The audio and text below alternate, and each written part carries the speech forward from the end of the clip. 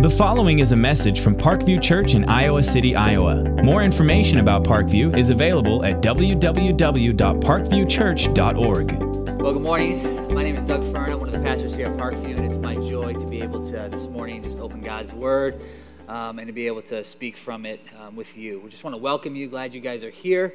I can kind of join Charlie in the fact that we haven't been here a whole lot this summer, but in our absence, Parkview has moved forward, and we have been going through a series called Portraits of Faith. What we have been looking at in this series is each week taking a different individual, a different character, a man or a woman, in the New Testament, and examining how God has uniquely invited them into His story and then used them to do really miraculous things. Our hope is that, and I think sometimes our tendency is that as we examine individuals from the Bible, is we hold them up as almost larger-than-life individuals. Almost sometimes they can seem supernatural, especially when we look at people like Paul, for example. You can just be blown away by what God was able to do through him. That sometimes it can be even difficult for us to really even relate to these individuals who lived a long time ago, and who did amazing things that maybe we have a hard time seeing ourselves participate in as well. But our hope, our prayer with this series this summer is that as we've kind of held them before you and scratched just a little bit beneath the surface, our prayer is that you will have seen that these are actually pretty ordinary individuals. And the reality is the extraordinary one is God, who works in extraordinary ways through ordinary people. This morning, my task is, as we kind of bring this series to a close, is to turn our sights on the individual in the New Testament by the name of Timothy. Timothy is our focus, and you know, really as we even look at his life and people in the New Testament, we can also look at folks. The great thing about this series is we can look at the folks in this church, the people that were just standing up on this stage a few minutes ago. And see how God is working through those people. And if you, again, examine their lives, what you'll see is in the middle, there's not a core of really gifted and talented people. Rather, you'll see people who are faithful and dependent on God's Spirit. We see that in the life of Timothy. Timothy is an individual who, throughout the New Testament, shows up time and time again. He is a co-laborer with Paul. He is a fellow worker. Paul and him have a unique relationship that is unlike any other relationship that Paul has. Oftentimes in the New Testament, when Paul writes to him or refers to him in his writings, he calls him his son. His son. Paul sees Timothy as a spiritual son of sorts. We're going to be looking at the majority of this morning. We'll be spending our time in 2 Timothy. And so if you have your Bibles, I would invite you to open up to 2 Timothy chapter 1. It is a lengthy text this morning. I'm going to read it for us. If you don't have your Bible, the words will be up on the screen. 2 Timothy chapter 1, verses 1 through 14. Paul, an apostle of Christ Jesus, by the will of God, according to the promise of the life that is in Christ Jesus, to Timothy, my beloved child, grace, mercy, and peace from God the Father and Christ Jesus our Lord. I thank God, whom I serve, as did my ancestors, with a clear conscience, as I remember you constantly in my prayers night and day. As I remember your tears, I long to see you, that I may be filled with joy. I'm reminded of your sincere faith, a faith that dwelt first in your grandmother Lois and your mother Eunice, and now I'm sure dwells in you as well. For this reason, I remind you to fan into flame the gift of God, which is in you through the laying on of my hands. For God gave us a spirit, not of fear, but of power, of love, of self-control. Therefore, do not be ashamed of the testimony about our Lord, nor of me, his prisoner, but share in suffering for the gospel of the power of God, who saved us and called us to a holy calling, not because of our works, but because of his own purpose and grace, which he gave us in Christ Jesus before the ages began, in which now he has been manifested through the appearing of our Savior, Christ Jesus, who abolished death and brought life and immortality to light through the gospel, for which I was appointed a preacher, an apostle, and teacher, which is why I suffer as I do. But I am not ashamed, for I know whom I believed, and I am convinced that he is able to guard until that day that has been entrusted to me. Follow the pattern of the sound words that you have heard from me in the faith and love that are in Christ Jesus. by the Holy Spirit who dwells within us, guard the good deposit entrusted to you. Let's pray. Father God, Lord, we thank you for bringing us here this morning, Lord, and thank you for the life of Timothy, Lord. My prayer is that as we examine your words, as we examine your servant's life, Lord, that he would serve as an encouragement to us today to remain faithful to you, Father, and faithful to the people you have called. Lord, I pray that you would help us. Just give us the grace of faithfulness this morning. Encourage your saints, Lord, is our prayer. I pray you would also challenge us to take bold steps to proclaim your gospel wherever we go, Father. So I pray your truth, your Spirit would be here with us today, and that your truth would be illuminated as we examine your words, Father. We ask these things in your holy and your precious name. Amen. Well, as it were, Jerry, you have a bulletin right there, right? And there's an insert. If you hold up that insert real quick, and then on the back, let me see what that back. A little bit of background information. Acts 16, if you could flip over there with me. Acts chapter 16, verses 1 through 5. Starts off saying, Paul came also to Derbe and to Lystra. This is Paul's second missionary journey through this area, what is now modern-day Turkey. Paul is going through Lystra, and he is going through Derbe, Iconium. The last time that Paul had gone through this area, this place, they clubbed him almost to death, and they left him, dragged him outside of the city, left him at the side of the road as though he were dead. And it takes a special kind of courage on behalf of Paul, a special kind of Holy Spirit courage for Paul to go back to this place where he almost lost his life. But that is exactly the courage that Paul has. He goes back to Lystra. When he goes back, Tim and his family, they were most likely, we don't know for sure, they were most likely converts the first time through. They most likely, that's how they got to be familiar with the gospel and gave their lives to the Lord. We don't know for sure. Going on in the text, it says that there was a disciple there whose name was Timothy. So throughout the New Testament, when it refers to Timothy, when Paul talks to Timothy, he is called many different things. The first thing that Timothy is called when he's mentioned in the New Testament is a disciple. He is a learner. He's a follower of Jesus, a man who is committed to walking and growing closer to the Lord. When Timothy first encounters Paul, when Paul first meets Timothy, Timothy, we know, is a disciple. He is walking with Jesus and growing his relationship with him. It goes on to say that he is the son of a Jewish woman who was a believer, but his father was a Greek. See, Timothy is the product, he is the son of a mixed marriage. His mom is a Jewish convert into Christianity. She is well acquainted with the scriptures. She has given her life to Jesus, and she is now a Christian. While his father, the Bible says, is a Greek. That's another way of saying he is a pagan. He does not believe in Jesus. So there's this marriage, and they are divided. There's a divided house. Mom, walking with the Lord, knows the scriptures. Dad, nothing to do with Jesus. That's Timothy's heritage. That's where he comes from. This would no doubt cause him to maybe feel a little lost in the middle, if you will, perhaps trying to figure out who he is, an identity issue. This would serve to be a significant hurdle for Timothy as his life goes on. Next thing it says is that he was spoken well of by the brothers in Lystra and Iconium. Timothy was a man of good reputation. He was a man of good reputation. This is most likely what initially drew Paul to Timothy. Timothy was spoken well of, not just in his city, not just in Lystra, but also in a neighboring town. People knew of this young man, and they thought well of him. They had good things to say about Timothy. So he has a good reputation. Paul says that Paul wanted Timothy to accompany him. Just before Paul goes on this journey, he actually he separates ways from his traveling companion, Barnabas. That happens right before he meets Timothy. So Paul is no doubt already kind of got his antennas up, looking for someone, looking for an individual who he can invest in, who can travel with him, who can be gospel partners with him. And Paul finds a good one in Timothy.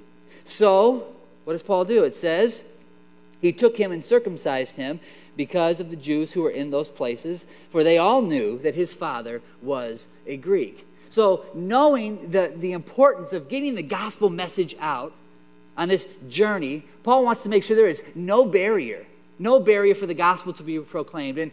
And Timothy, not being circumcised, would serve as a significant barrier. So the first assignment he asked my boy to do is to get circumcised. That's the first thing he does. What an introduction to ministry. What an introduction to ministry. My man Timothy is all in. You can trust me on that. He is all in. His first assignment, the first thing he does is to be circumcised. What's even more amazing than the fact that was the first thing Paul asked him to do is that Timothy actually stayed with him. He actually went with Paul after that was the first thing that he asked him to do. It's a pretty miraculous thing. This shows us that Timothy is a man of commitment, a man of loyalty, that he's faithful to his friend, that he's faithful to his God and the message of hope that he has to proclaim to the nations.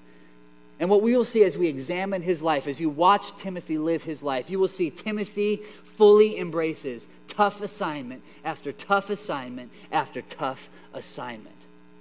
Timothy is a faithful, faithful servant of the Lord. Other things that we learn from Timothy throughout the New Testament. We know that Timothy is a young individual. When Paul first met him in Acts, he's probably in his late teens, in his upper teens. When Paul writes to him at the time of 2 Timothy, we know that Timothy is probably in his late 30s. He is a young leader in this new movement of gospel ministry.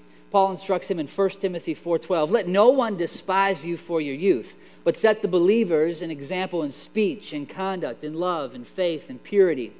We see that Timothy is young, but Paul does not want his youthfulness to be a barrier to his ministry. Paul doesn't want his age to be a barrier to his ministry. And I think the same is true for us today. It doesn't matter how young you are. It doesn't matter how old you are. You can be used in powerful ways to make his kingdom advance now, regardless of your age.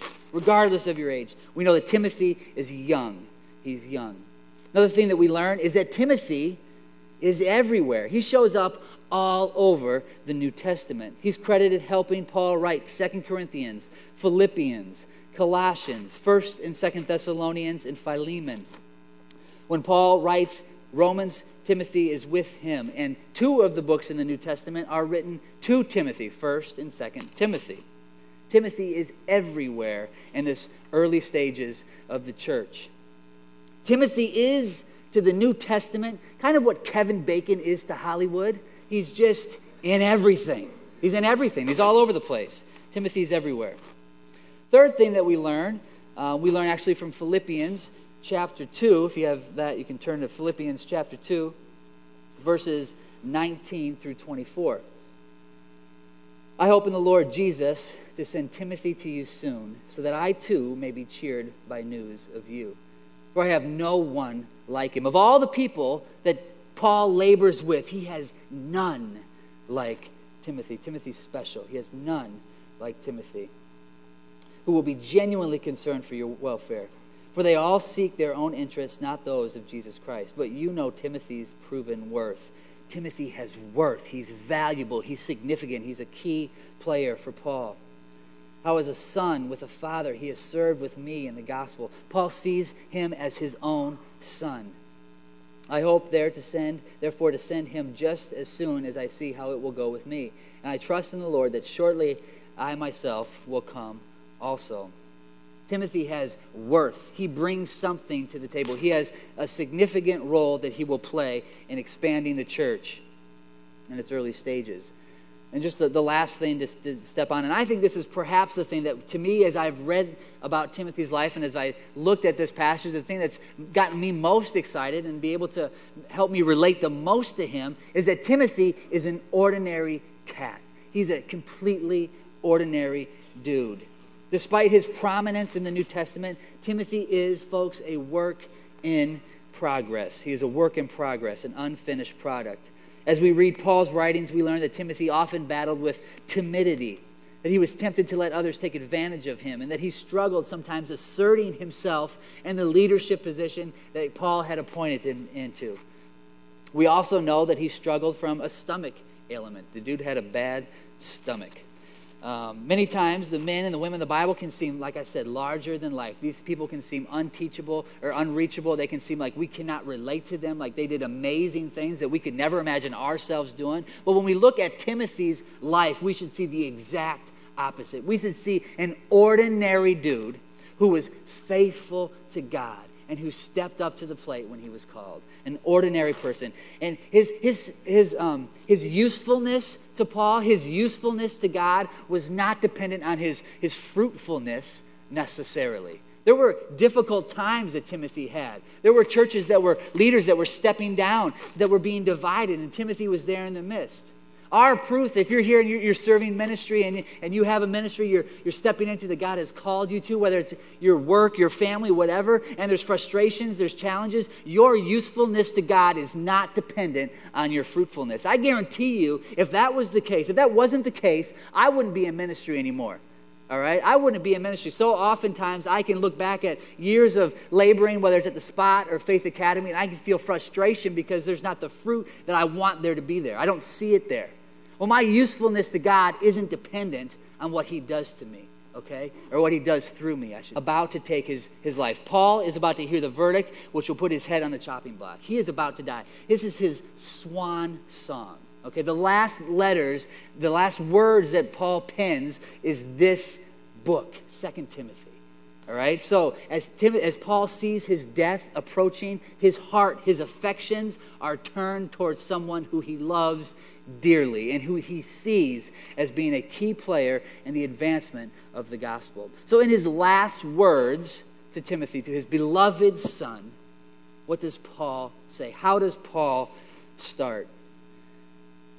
We see three encouragements that he starts off with, three different encouragements. First encouragement that we see is an encouragement from his friendship, from his relationship with Timothy. As Paul comes to the end of his life, he finds himself in a dungeon, in a pit, completely abandoned by friends, by former laborers in the faith. Turns to Timothy and he starts to write this letter. And the first thing he does is when he calls Timothy, he calls him his beloved child. He reminds Timothy of his affection for him. He calls him his beloved child. Be sure that Paul has many instructions that will come, words of wisdom for Timothy, but where does he start? He starts with their relationship, with his love and affection for his son. You know, a couple weeks ago, I got an opportunity to spend about a week at a camp with a young man who I have had the privilege of being in his life since he was about 11 years old. Now he's 23, and I've just got to see him grow up. And it's been a joy. A couple weeks ago when we were together, it was an awesome time of being able to just dive into his life, be able to have fun together, to catch up. And one of the things that we did, probably the way that we spent most of our time, was just remembering different stories, different things that happened, just different things that we shared with each other, people that came and go, kids that came and went. We just remembered most of the time. Now, granted, there was a significant amount of time where there was things that he was walking through, that he was wrestling with, that he really needed wisdom and sought that from me. But most of the time, we remembered just our history and relationship together and enjoyed that. See, that relationship that I had with him gave me leverage to speak truth into his life. The love, the affection that we have for one another gave me the freedom to speak words of wisdom into his life so that he might hear them. That's what we see here with Paul and Timothy. He's reminding Timothy, he's encouraging Timothy from his friendship. That what he is about to say, he has a position with Timothy that he can leverage now to speak words of wisdom and truth into Timothy's life. So the first encouragement that we see from Paul to Timothy is encouragement from his friendship. The next encouragement that we see is encouragement from his foundation. Verse 5, those who were first responsible, we learned, for Timothy's foundation, building a foundation in Timothy's life, was his mother and his grandmother, Lois and Eunice. And this would step outside of what would be traditional Jewish protocol, tradition in Jewish heritage. Would not be for the mom and the grandma to be the ones responsible for sharing the scriptures and building a foundation of faith in the life of the children. The person who's primarily responsible for that in the Old Testament is the father. That's the father's job, is to get their children well acquainted with the scriptures, and to make sure that that child, by the time they leave home, has a foundation of which to build their life on. But not for Timothy. That didn't play out for Timothy. Remember, his mom was a Jewish believer. and his dad was a Greek pagan. So Timothy's dad was not there. His dad was not in the picture. Not in the picture at all. Somebody had to stand in the gap. Somebody had to step into Timothy's life and stand in the gap where the dad was missing, and his mom and grandma were the ones who did that for him. And how thankful. Paul is reminding him, pointing him to look at the foundation that has been laid in his life.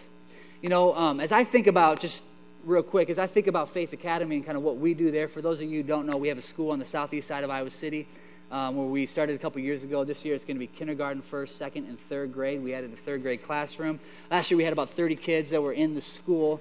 And we got to see just tremendous results and growth in those kids. About 40% of the kids that started going to Faith Academy when they first started were reading below grade level. By the end of last year, we had north of 85% of the student body was reading on target. So really good stuff that we see in terms of academic growth and progress. But really the reason that Faith Academy exists is because we believe in the necessity to lay a strong foundation in the lives of children, okay, in the lives of children. And so what we see is an opportunity. The mission of Faith Academy is to be able to make a Christ-centered, a rigorous, Christ-centered education affordable to those who can never pay for it in their wildest dreams. That's the mission. What we try to do is provide an opportunity, an environment, an atmosphere where people can stand in the gap in the lives of young people. Much like Lois and Eunice did for Timothy, where there was brokenness in Timothy's life, where there was absence in Timothy's life, somebody had to step up to the plate. And that's been one of the greatest joys of the last couple of years of seeing people right now sitting here who've stepped up and who've stood in the gap for young people. It's an amazing thing. It's an amazing thing. I was just talking to somebody whose sister is going to be a third grader there this year, and he said, Doug, I don't know what you guys are doing down there, but I can't imagine anybody not sending their kid to that school. It's the middle of the summer. I come home and I see my little sister reading books. Who reads books in the summer? Like, that's what he said, So there is a foundation that's being laid there that is phenomenal, that's really going to change the trajectory of these kids' lives. And just a shameless plug real quick. This Friday, we have an opportunity to invite you to come on down and pray with us. We're starting school on Monday, and at 8 o'clock on Friday night, we're just going to open the building for supporters, for prayers, for anybody who wants to come down to see the building and to just pray over the classrooms, over the staff, and the desks that are in there, the students that will be in there on the 24th. So just want to make sure you're aware of that. Would invite you to come on down. So Paul encourages Timothy by pointing him to his foundation. Timothy, you have a strong foundation. You have folks who stood in the gap and who made sure that you knew the Scriptures. The next encouragement we see from Timothy in verses 6 and 7 is an encouragement from his God. Paul reminds Timothy that he has a unique giftedness for ministry, for his calling. That God has gifted him in a very unique way to boldly proclaim the gospel and to suffer for it. He reminds him of this giftedness, and he makes sure that Timothy knows where this gifting came from. He makes sure he knows where this gifting came from. For this reason, I remind you to fan into flame the gift of God. God's the one who gave him the gift. God's the one who gave him the gift, and Timothy needs to be encouraged in that gift, encouraged in the gift. We also learn, as we keep reading there in verse 7, for God gave us a spirit, not of fear, but of power and of love and of self-control. See, the amazing thing here that Paul is telling Timothy, and it's true for us today, that to be successful in what God has called you to, he has equipped you with everything you need. He has given you everything you need. He has given Timothy everything he needs to be successful in gospel ministry. He's got it all. He's got a firm foundation. He's well acquainted with the Scriptures. But more importantly, the Spirit of God is in this young man. The Spirit of God brings power and love and self-control. And he has access to that same Spirit of God that can raise the dead, that resurrected Jesus, that armies of angels follow. That Spirit lives in Timothy. He's reminding his son, you have everything you need to remain faithful to God. You have it all, Timothy. You have it all.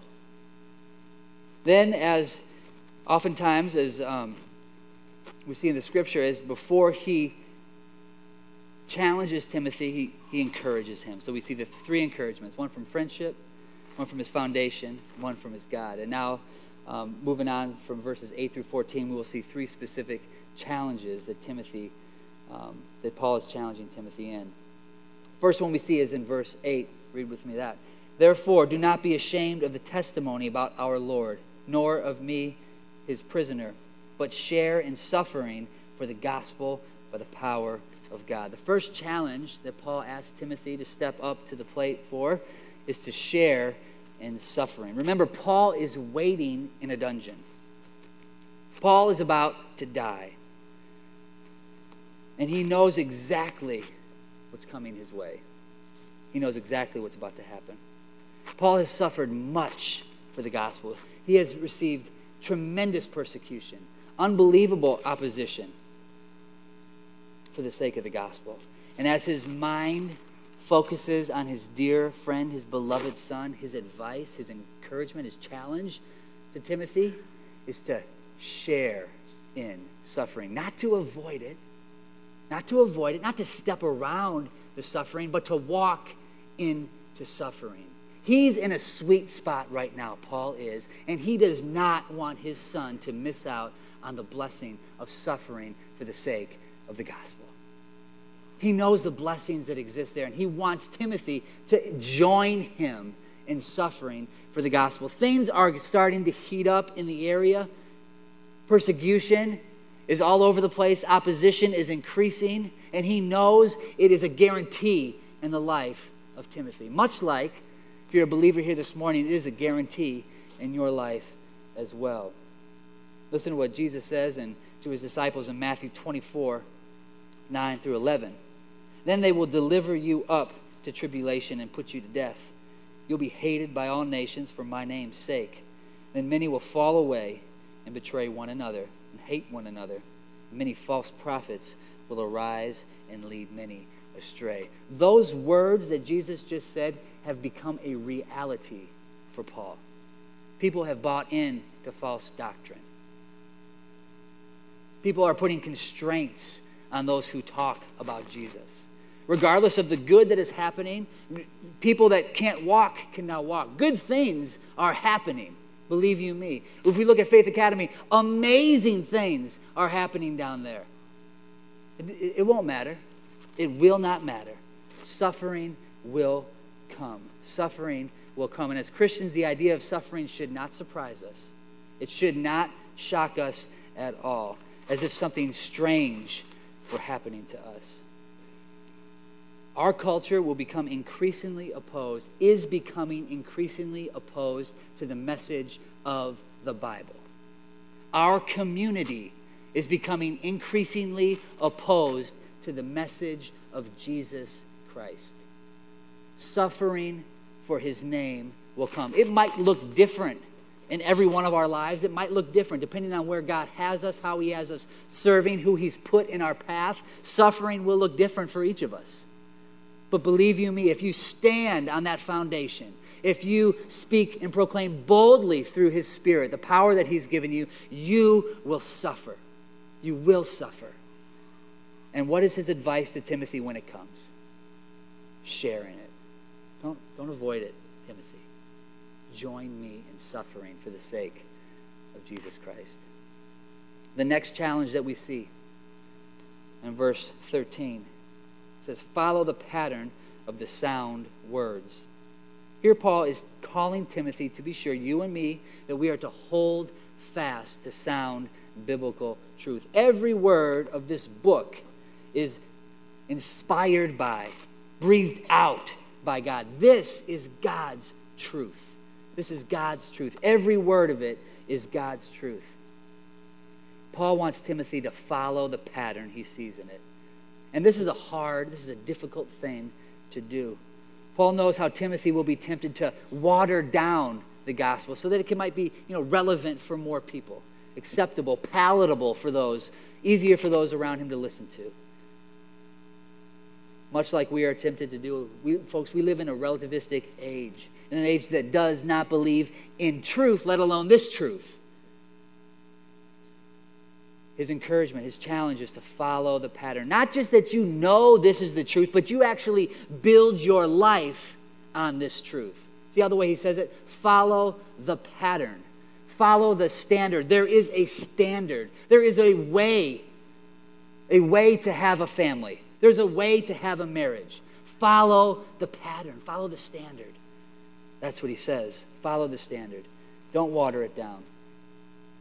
Many of us have aspirations, much like Timothy, to do great things for God, to see God accomplish great things through our lives.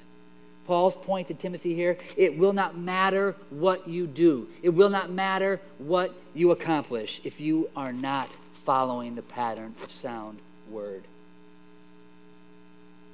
The final challenge that we see is in verse 14. By the Holy Spirit who dwells within us, then, guard the good deposit which has been entrusted to you. Paul tells Timothy here that if he is to be active in protecting the truth, that he has received the gospel message, and his job is he is to be active in guarding what he has. But what's awesome about this, look at verse 15. You are aware that all who are in Asia turned away from me, among whom are Phygelus and Hermogenes.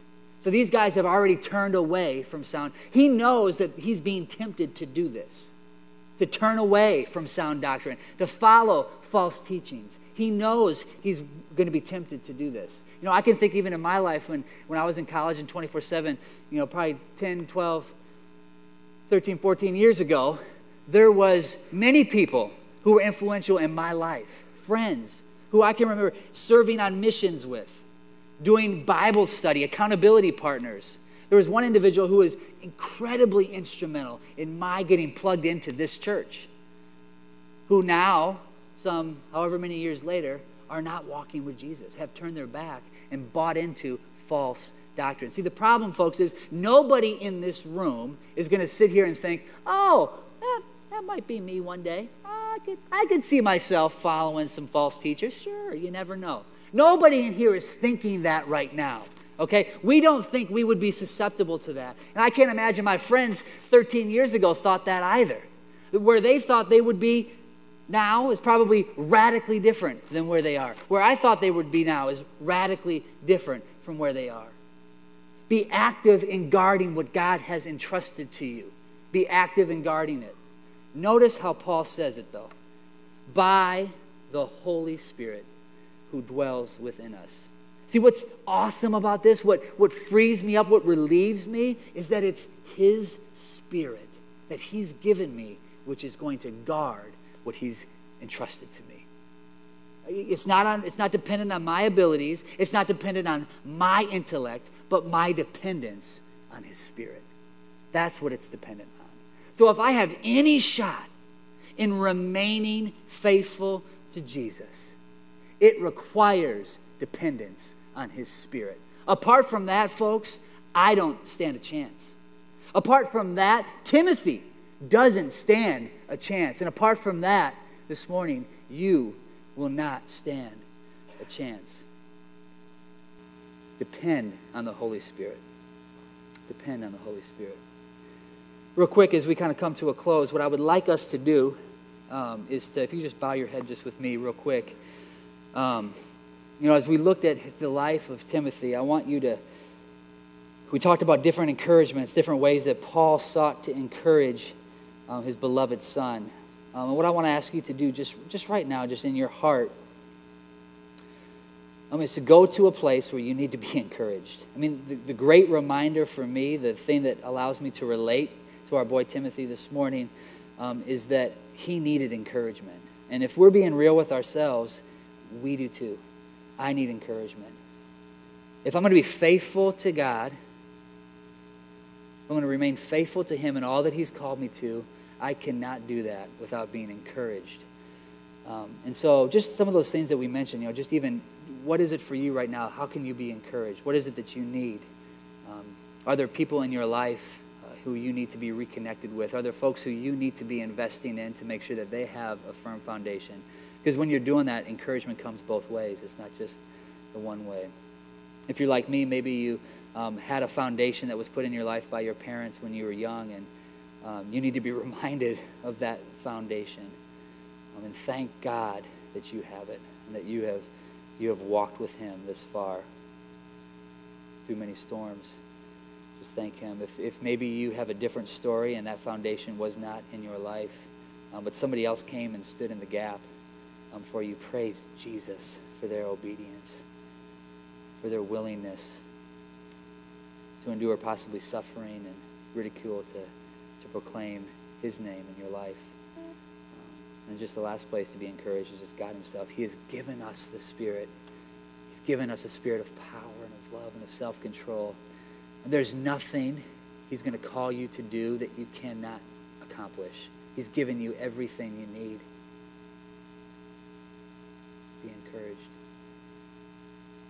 Father God, Lord, we praise you that you are a God who sits on high and who could easily snap his fingers and just make the gospel rain down in our community. But your choice is to work through the ordinary, humble, dependent people in this room right now. You choose to work through your saints. Lord, and as you have called us uniquely in life in different places, whether it's at home with our family, at work or school, wherever you have us, Lord, I pray that you would make it very clear what we are to do to remain faithful to you. Lord, that you would challenge us to boldly proclaim your truth, regardless of the suffering we may endure, Lord. That we would stand on a foundation that is solid. Lord, we praise you. Lord, be with us this week, Father, as we step into only what you know and have in store, Lord. And Lord, help us to just be dependent on your Spirit. We ask these things in your name. Thank you for listening to this message from Parkview Church in Iowa City, Iowa. Parkview's mission is to love God, love others, and serve the world. If you live in the Iowa City area, we invite you to join us in person for services every weekend. You can get service times and directions, download messages, and get news and information about Parkview Church by visiting www.parkviewchurch.org.